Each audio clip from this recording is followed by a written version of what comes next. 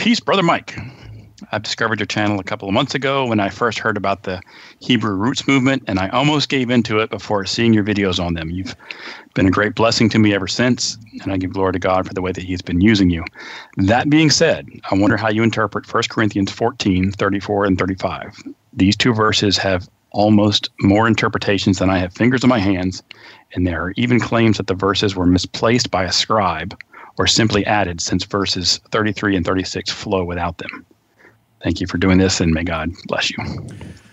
All right. So I dug into this freshly I probably spent a decent number of hours prepping for our little discussion here today. And this is one of the things I spent a lot of time on. Let me read the passage to you guys, and then we'll walk through some of the issues here. It says in 1 Corinthians 14, 34 and 35, the women are to keep silent in the churches, for they are not permitted to speak, but are to subject themselves, just as the law also says, if they desire to learn anything, let them ask their own husbands at home, for it is improper for a woman to speak in church. Now you understand why people are debating on this section of Scripture. Let me tackle these issues one at a time. First, is it added? I defer to scholarship here. I'm not a textual critic. I'm not qualified to be the one telling us these are the verses that belong and don't. As far as I can tell, it seems like a real minority of people that suggest that it's added. And I can sense a motivation to want to remove these verses from the text of Scripture. I did actually read through a breakdown of the various manuscripts where there's it's like in a margin here, or it's dislocated here in this manuscript or that manuscript. And it does seem to me, based on what they're reporting, that it seems unlikely that it was added. We should struggle with this. And this is, of course, why you're going to see this in the main text, not the footnotes, but the main text of pretty much any translation you grab. Seems pretty consistent. The ones I checked, it was all there. So I'm going to say we should struggle with this text. We should apply this to our lives. But context helps. It helps us to realize it. And here's the thing. We live in a trigger society. When you bring up the issue of women and their roles, you are so careful with what you say because you don't want to be misunderstood. Paul didn't do that at all. If you want to understand him, you got to read him carefully. You can't be like, Paul, you better not say it that way. Like, for instance, here's a careful reading of Paul. He says they are to subject themselves, which is the opposite of somebody subjecting them. God's counsel to women about roles of submission is always that it's intentional and purposeful. A man who's forcing a woman to submit, that's oppression, that's abuse. A woman who chooses to submit, a child who chooses to submit, an employee who chooses to submit. These are godly ways of honoring Christ and humility and serving in whatever role God's given you. So there's an example of how he'll say subject themselves, and they'll think of it as a trigger term. And I'm like, actually, that's kind of like a women's rights thing, along with biblical. I'm a complementarian. This seems like a complementarian passage here, as opposed to egalitarian, where we would they would kind of push against this text for various reasons. So let's put it in more context. With 1 Corinthians, as a whole, Paul is actually okay with women talking in church. He is, for sure he is. 1 Corinthians 11:5 makes it clear that women were prophesying in the church, and Paul was okay with this. So they were prophesying in church. In Acts, we get more context of the first century church, where it talks about Philip and how he had 7 daughters that prophesied. So there's women who are speaking, and prophetic speech is a special kind of speech, right? Like, they're not just talking in church; they're actually proclaiming truths about God. It's prophecy. They're bringing forth stuff under the leading of the Spirit. That word silent, though, it may not be the best translation to say women should keep silent in churches. The word silent, sigao, is the Greek. It means to refrain, or at least one of the meanings, which seems to be the meaning here, to refrain from using a particular kind of speech or speech in a certain context. So then we zoom out from verse 34 and 35 and get the context. Here's my interpretation of it for your consideration. The judgment of prophecy is the whole context in verses 29 through 35. We already know in 1 Corinthians 11:5 women can give prophecy in church, but in 1 Corinthians 14, verses 29 through 35, it's about the judgment of prophecy, the evaluation of prophecy. If verses 34 and 35 are seen in that context, then an interpretation seems obvious to me. And I'm going to quote here from Anthony Thistleton, his commentary on 1 Corinthians. He puts it this way: the speaking in question, the speaking that the woman's asked not to do, denotes the activity of sifting or weighing the words of prophets, especially about asking probing questions about the prophet's theology or even the prophet's lifestyle in public. This is where Paul's like, let them ask at home. depending on how the translation renders it. Let them ask their own husbands at home if they want to understand something. The idea is somebody gives a prophecy, a word of the Lord. Could be a man, could be a woman. Then there's the elders and leaders of the church who are considered the faithful, reliable leaders who are in the context of, I believe Paul's writing, supposed to be men. And these guys are judging the prophecy. They're like, let's test that word. And maybe they ask the guy. They ask about the consistency of his walk. They ask if he has endorsements from other church leaders if he's a guest. Do you have like letters from the church you came from? Why we should trust you. They ask him, what did you mean by that? Is that consistent with the theology that we've got from Scripture? They're testing to make sure that this prophetic statement is consistent, if it's from God or not. Like, test all things, hold fast to that, which is good.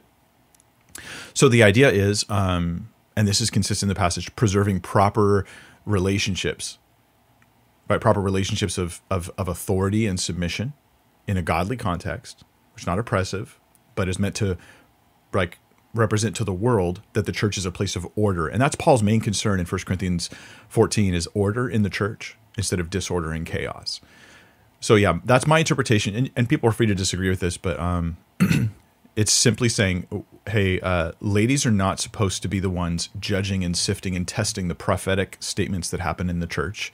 If they do have questions, they shouldn't use their questions to probe and poke at stuff. They should just ask those questions at home. But this also says that women were present in the fellowship and were part of it and active in the ministry. What do you guys have a follow-up question on that, or does that feel like I've answered it for you?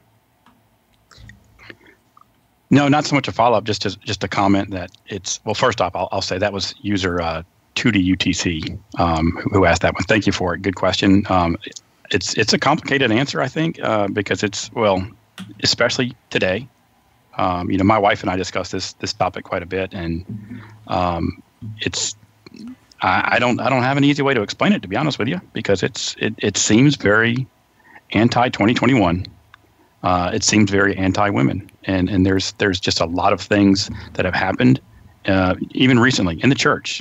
Leaders who have done horrific things that this verse just makes it seem like it's a male-dominated thing we have going on here. We have three guys here doing this Q&A. This is a great. What you're bringing up is a great point. I want to highlight for a second is that, okay, let's say that the complementarian view is right. You're either going to view it as good and proper or as offensive. It's like there's no middle ground. Yeah. If the complementarianism is true, which means that we're equal in status, we're equal in value, we have different roles. We're all heirs in the body of Christ. We have different roles and functions in the church as well as in the home. And you're either going to see this as good and proper, part of God's created order and design, or you'll see it as highly offensive. I think the complementarian view is true, and I think it's good, and I think our culture being offended about it is bad. Now, relating it to say like Ravi Zacharias and his abuse of women. Well, that certainly is not biblical. On no reading of Scripture is that appropriate. I mean, no, absolutely not. Like this is disgusting and wrong and evil and horrible. And so, yeah, oppressing others is not the result, I think, of complementarian views. But I will say this: I'm doing a research project on this topic, on the role of women in the church, because I've always been complementarian, but I have not fully done every bit of research on the topic. So after I finish the Mark series, which I'm coming to the tail of right now, I'm going to spend a month or so just reading everything I can get my hands on complementarian and egalitarian views. And then I'm going to do a full teaching on it, bringing as much clarity as I can to the topic. And I'm open to changing my mind. I mean, maybe I would come and offer you a different view of this passage. I don't expect to, but I'm open to it, Where do you draw the line then between, I feel like the controversy arises when we're talking about women's role in churches and ministry. The controversy arises when it seems to be held up as a tenet of biblical conservancy, which I think we've discussed earlier. That's not political conservancy, but when we're being biblically conservative, when we're sticking to the word, it seems to fall in the same circles as when we're talking about biblical inerrancy. If you hold to the Bible being true, then you also have to say that it comes across this way. I'm not saying that's what it says, but it comes across as women are less than men. Do you think the And, Bible teaches that women are less than men? I do not. Okay. I do not. But it's so the you're saying challenge of trying to. it's perceived that way. It's not that it is that way, it's that people take it that way. So this is where Jesus says, like, destroy this temple and in 3 days I'll rebuild it. Mm-hmm. How did they take it? Jesus is going to destroy the temple. I see.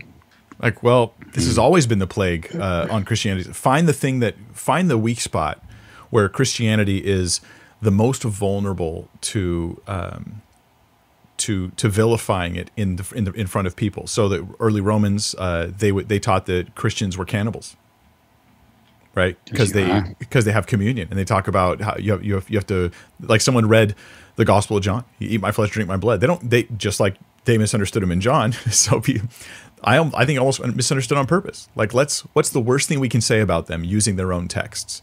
Okay, well, let's say that Paul's a chauvinist and he's oppressive to women. But when you actually read the text, that's not true. Like, this isn't true unless simply having different roles, is oppressive. So, like, let's say that my wife comes to me and she goes, I always want to have a voice, and she does. But I'm going to let you make the final decision on things, especially big stuff. I'll let you make that final choice. Is this an oppressive moment, or is this a moment of love and submission? And if you're convinced this is oppressive, there's nothing I can say that's gonna ever change that. And it creates a lot of angst and anxiety and irritation, and it creates confusion in marriages, because I think that if people don't know, like, I've talked to people, I don't know, are you guys married at all? Yes. Yeah, okay. So I've talked to people who say in their marriage, like, well, we both make decisions. Nobody has the final call. Then I'm like, right. Somebody has the final call. It may be you, it might be your wife. Somebody does. Right? And if God says, here's how I want you to handle that, then you should handle it that way. Right? But if you view that as oppressive and you want to make believe that equality means sameness in every regard, then you're going to vilify a lot of things that are actually making for, I think, healthy relationships. So yeah, I'm not going to fit in with culture. I'm just going to bite the bullet, and they're going to call me a bigot and chauvinist, and I'm going to say, okay, you may as well call me a cannibal and say that I'm going to destroy the temple too. I don't know how to fix that.